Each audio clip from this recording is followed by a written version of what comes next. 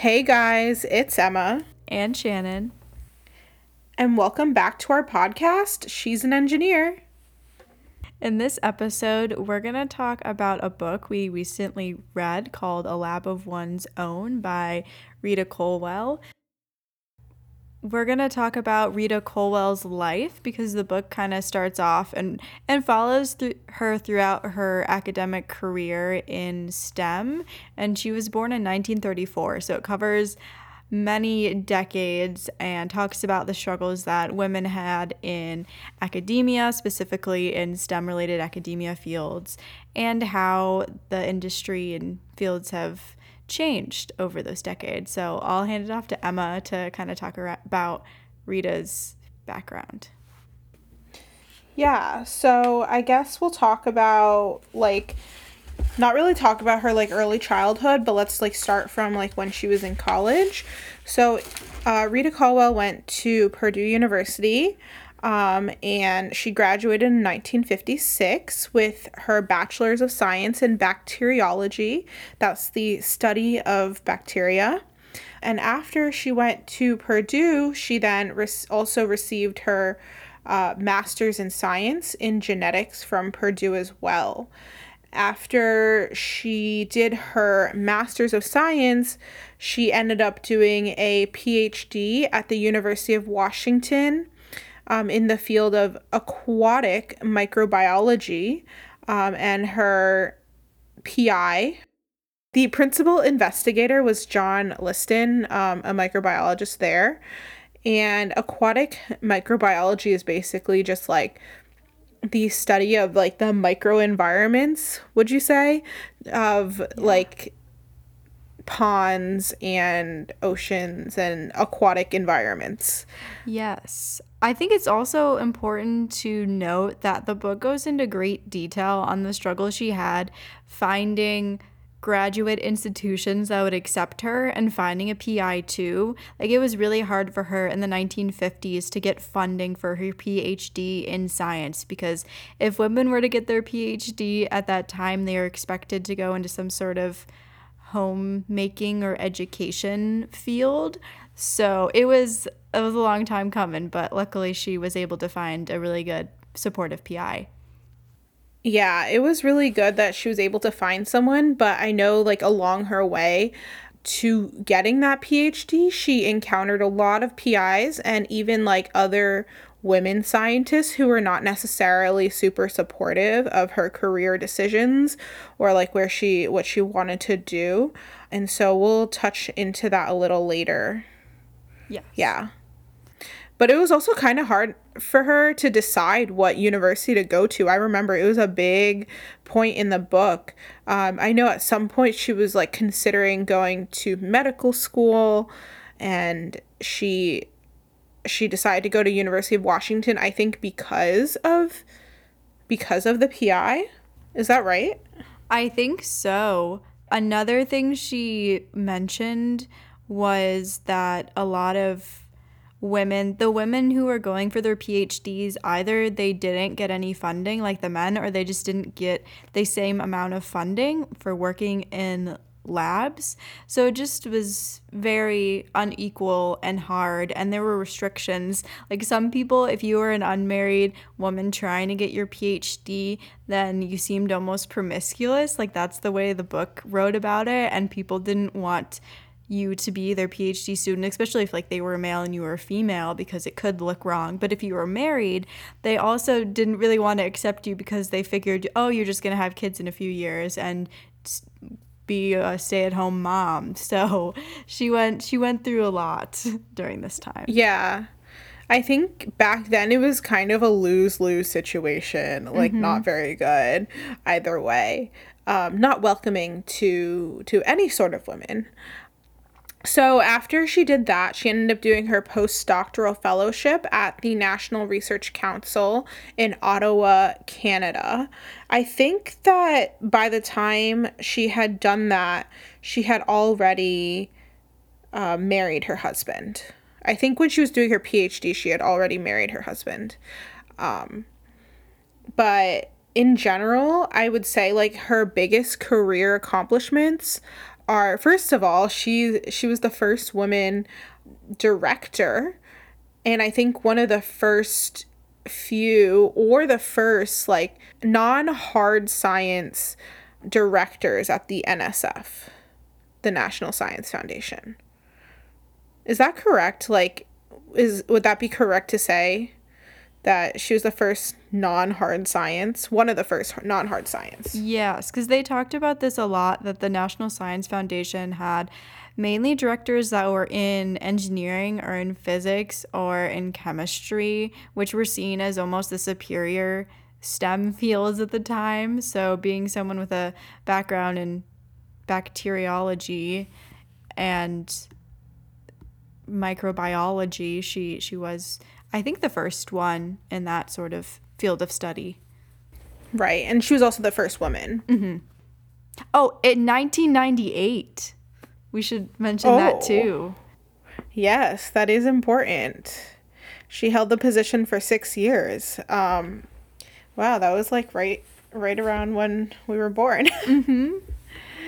But that doesn't seem that long ago, so I don't know if that makes me surprised. But yes, other than that, she's also recognized widely for her research, her study on global infectious diseases through water sources and its impact on global health. And I know that she did like a whole study regarding infectious diseases in drinking and bathing water, mostly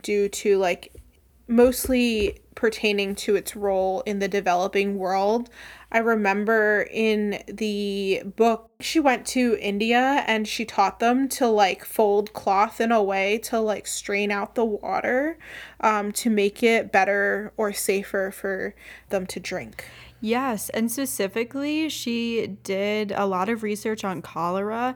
And at the time, people believed that cholera, even when it was dormant, when there wasn't any outbreaks of cholera, scientists believe that it was staying in the intestines of humans and then somehow making it and moving to other humans through bodily fluids. But she actually found out that cholera was naturally occurring, and I believe she found it on some creatures in the Chesapeake Bay.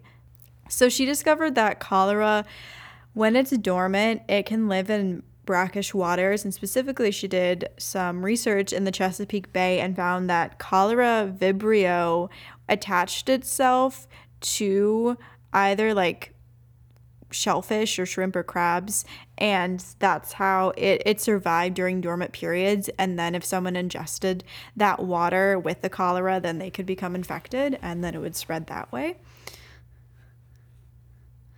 Yeah, like it's less a just bacteria disease, but it's like it's more like, in her terms, it's more of like a vector-borne disease, like malaria, which is like spread by mosquitoes, or like Lyme disease that's like carried by ticks. And that's why the mesh cloth thing, or the cloth filter, worked really well. And later, when she studied it, she actually found that the Sari cloth filters nearly have the rate of cholera. So that's a lot without any like type of like specialized filtration system. It's just cloth, but it's amazing to see like what you can do. And I think that's a good solution, because sometimes the simplest solutions are the best ones and like the least expensive.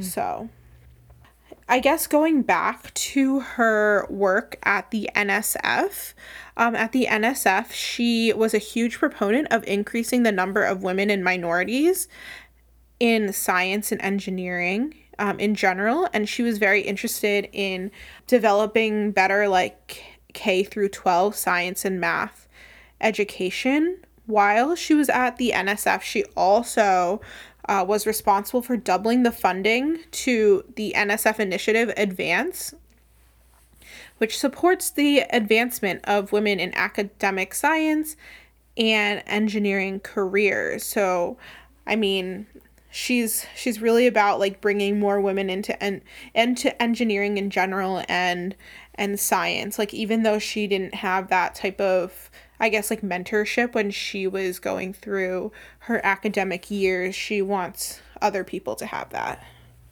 Yes, exactly. That made it reminded me of one specific part of the book. So her PI throughout her PhD program was a male, but he was very supportive of her and her studies. And during this time, women weren't really allowed to speak at scientific conferences. It was either frowned upon or I guess not many people would attend your session. But there were instances where he would be prepared or like put his name on a conference presentation and say he was going to give like a presentation on something, and Rita would be tailing along to help out with it, and then he would claim he was sick or like couldn't make it to the conference, which allowed Rita to give really big presentations as a woman in science at that time. So I think even though her mentor wasn't female, she had a very supportive male mentor during those years. Yes. No, I think that's really good. Like he definitely supported the advancement of women in science, or like for her specifically. Also at the NSF, she got like the Navy actually to like take a woman on board like a submarine research cruise or research ship in general, when I think they were looking for important implications in global warming. And she basically like told the Navy, even though the Navy was like very wary of getting like bad press for having a woman on a submarine ship and conducting research, she like really pushed them. She like basically forced them to take this woman onto that submarine, where they ended up making important discoveries about climate change, like evidence of thinning ice, volcanoes erupting from the Arctic seafloor, relatively warm Atlantic Ocean water moving into the Arctic Ocean and contributing to ice melting.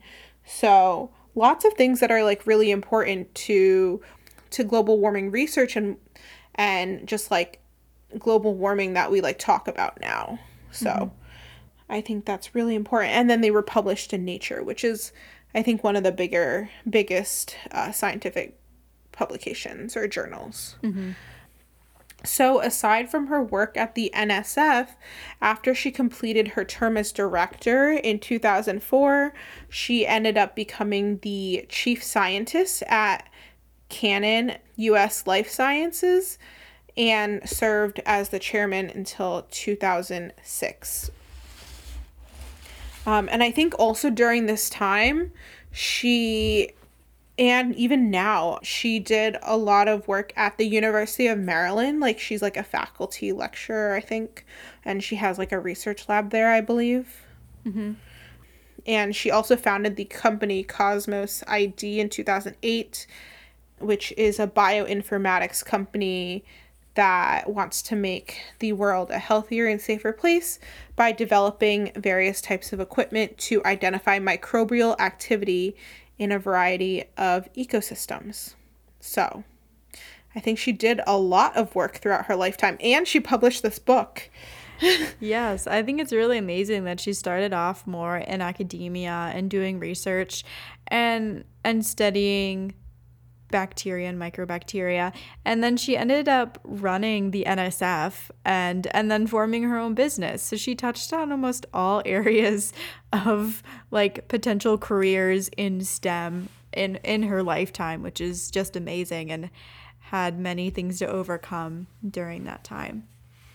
Okay, so now I think we can talk a little bit more about like what we thought were like important points that she brought up in the book. Like she mentioned like many case studies or like many research articles, many research studies that were published in order to like back up some of the claims that she made in the book, specifically about like obviously female in science. That's what we talk about on this podcast, but more about like females in academia. There was a really interesting case study or really interesting case that she brought up in the book about Ben Bars. So Ben Bars was a successful scientist, and Ben Bars actually had transitioned from Barbara. So transitioned from being a woman to being a man.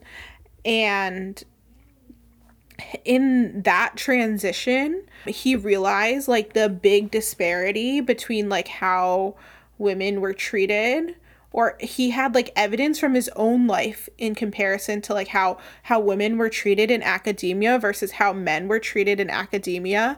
I remember, I think there was like one quote in the book where like someone went up to Ben Bars, or Ben Bars was like listening to some people like after a talk, or he had heard it in passing, and someone said, yeah, I like Ben Barr's work like so much better. I think it's so much more like reputable. It's better than his sister Barbara Barr's work, even though it was the same work and the same scientist. So I think that's really important to touch on, because I think like that's how part of the feminist movement was like created for women in academia, because I think like as a person who has that kind of perspective, like it's not like you can make the case for, oh, like a woman is just like inherently less good at science than men, or they're just like not as intelligent as men, which is definitely not the case. But I think a lot of people have made that case, or like women are just like less capable at science than men, but like you can see that it's like the same person, but and the same work, but people are just judging it differently based on who they think is like presenting the scientific research. Yeah, I think that's a really good point. And something else I wanted to touch on was that women in academia who are successful do not necessarily support actions that would help other women in academia be successful. And we mentioned this a little bit before, but during the 1950s and 60s, when Rita was studying in college, she noticed that some women weren't really over the top and excited to help support other women get through science, and for who knows what reason, but it also wasn't like a great situation for women who really wanted to support other women, because if you had a whole group of women researchers, then you were looked at as less than, like your research wasn't as high quality as groups of men researchers. So Rita even talked about this when she ended up getting her PhD and having her own research labs, and it was like wanting to bring in a lot of women, but also just realizing that unfortunately you also had to bring in men too, just for the sake of them being men, because you would be more reputable. So I think that is something that's really, really interesting. And at this time, I don't think Rita really took any of the women who were not supportive personally. And I even sometimes come across women nowadays that don't seem over the top about wanting to help more women get into STEM. And obviously, there's nothing really you can do. It's just realize they have very different opinion, and you want your career to look different. So just doing what you can from the individual level, and yeah, making your way through. Yeah, no, I think that's really like encouraging that now it's different from before. Like personally, at some labs that I've worked at, it's been like majority female versus majority male, which makes me feel kind of hopeful for women in science. But I think that also brings up that point about like they've done studies about disparities in hiring of women versus men, in academia.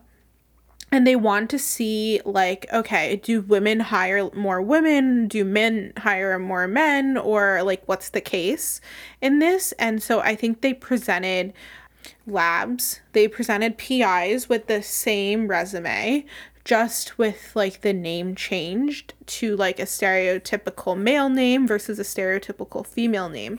And they actually found that even though the resumes were identical, they found that both women PIs, both female PIs and male PIs, preferentially hired males like more than women. So that, I mean, that checks out, right? Like based on her experience in academia when like women feel like they do have to hire males in order to become a successful lab. A good portion of the book also talked a lot about Title IX. So why don't we touch a little bit about Title IX? Sure. So Title IX was enacted in 1972 by Congress, and it was signed into law by President Richard Nixon, and it prohibited sex discrimination in any educational program or activity receiving any type of federal financial aid. And Representative Patsy Mink is recognized as the major author and sponsor of this bill, along with Edith Green and Senator Birch Bayh. I think it's interesting because this book talks about the development of this bill, and it was kind of like snuck through Congress. The only way during the 1970s they knew they would be able to pass this bill is without making a big deal about it. Like, oh, you need to go out and vote for this bill and like encourage your senators to do so. So they did it not under the table, but they just didn't make a big deal about it, and they had Congress vote on it, and you know, it went through surprisingly in 1972, and this has been a great basis for prohibiting sex discrimination nowadays. It's often referenced to.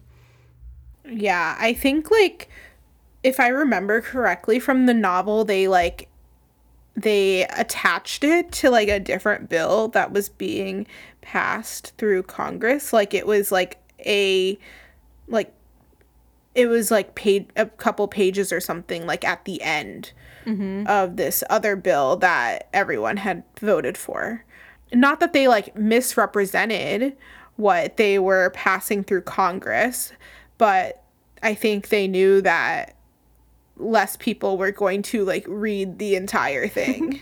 Yeah, which is funny because it was there. If they would have read it, they would have seen it.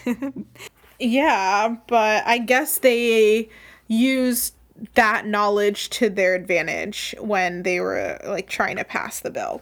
But I mean, we're glad that it's been passed. I remember in the book, I was like super surprised that Title IX was more about sex discrimination in like educational programs.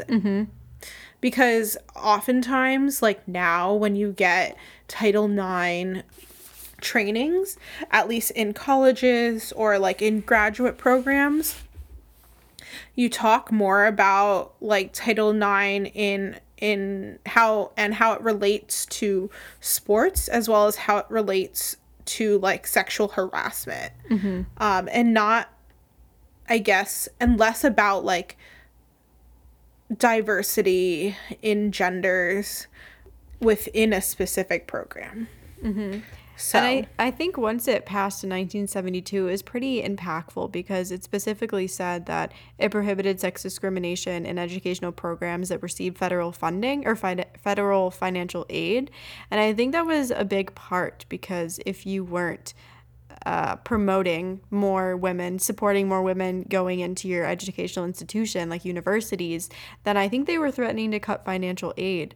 So it was a big incentive along with just wanting to support more women. Yeah. Also, in 2011, Title IX, they issued a guidance that's made it clear that Title IX protection against sexual harassment and sexual violence applies to all students, including athletes. And I think that's really what like we think of when we think of Title IX, when we think of Title IX in schools. But yeah, I just wanted to let everyone know that that was passed in 2011, and then in 2016 they also issued guidance on protecting transgender students under Title IX.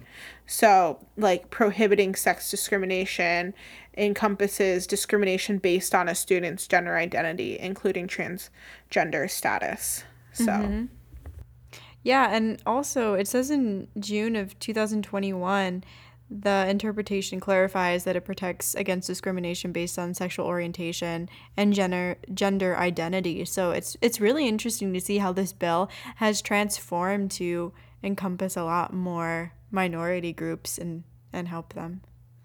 Yeah, no, I think that's really good that they're trying to include all of the groups that could potentially be discriminated against under this bill, like in I guess like colleges and other educational institutions.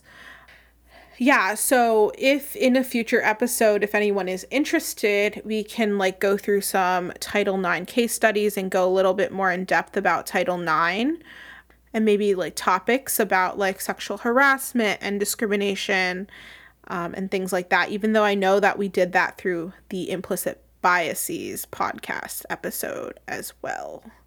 So I guess like my favorite thing about the novel, I don't know, I really liked the entire novel, but we talked about this before, but I really liked the Ben Bars like example in the book, because I thought that was a really good example for comparing like responses to academic success in males versus females within like one like study subject, basically. Yeah. What about you?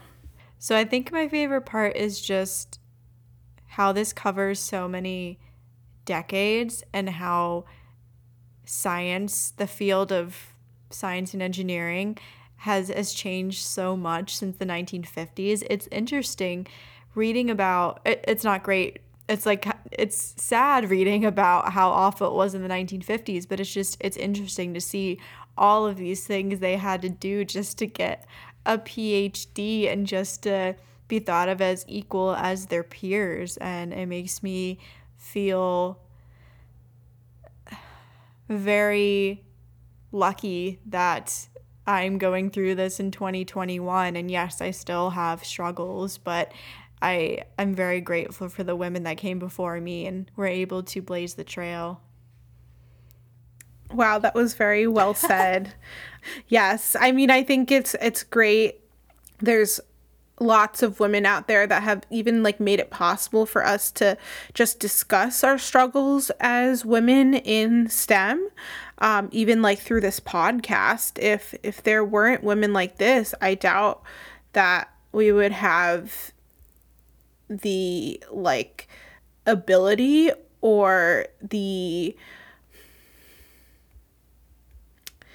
outside support and the confidence even to like start something like this. Mm-hmm. Yeah, that is very true. And I feel like that's also why we created this, to just talk about it with other women and other men and share stories and our experiences. And I do highly recommend to read A Lab of One's Own. You can find it probably like at any like bookstore. I think we got it on Amazon. I also got it. I got it at the library. So it was written last year, I believe. It's a pretty recent book, but you can probably find it at the library too. Yeah. Okay, and if anyone has any other book suggestions for us, especially about women who are like trailblazers in STEM, please like let us know. We're always happy to take more book suggestions for our book club. And thank you everyone for listening to this episode, and we will see you guys in 2 weeks. Bye. Bye.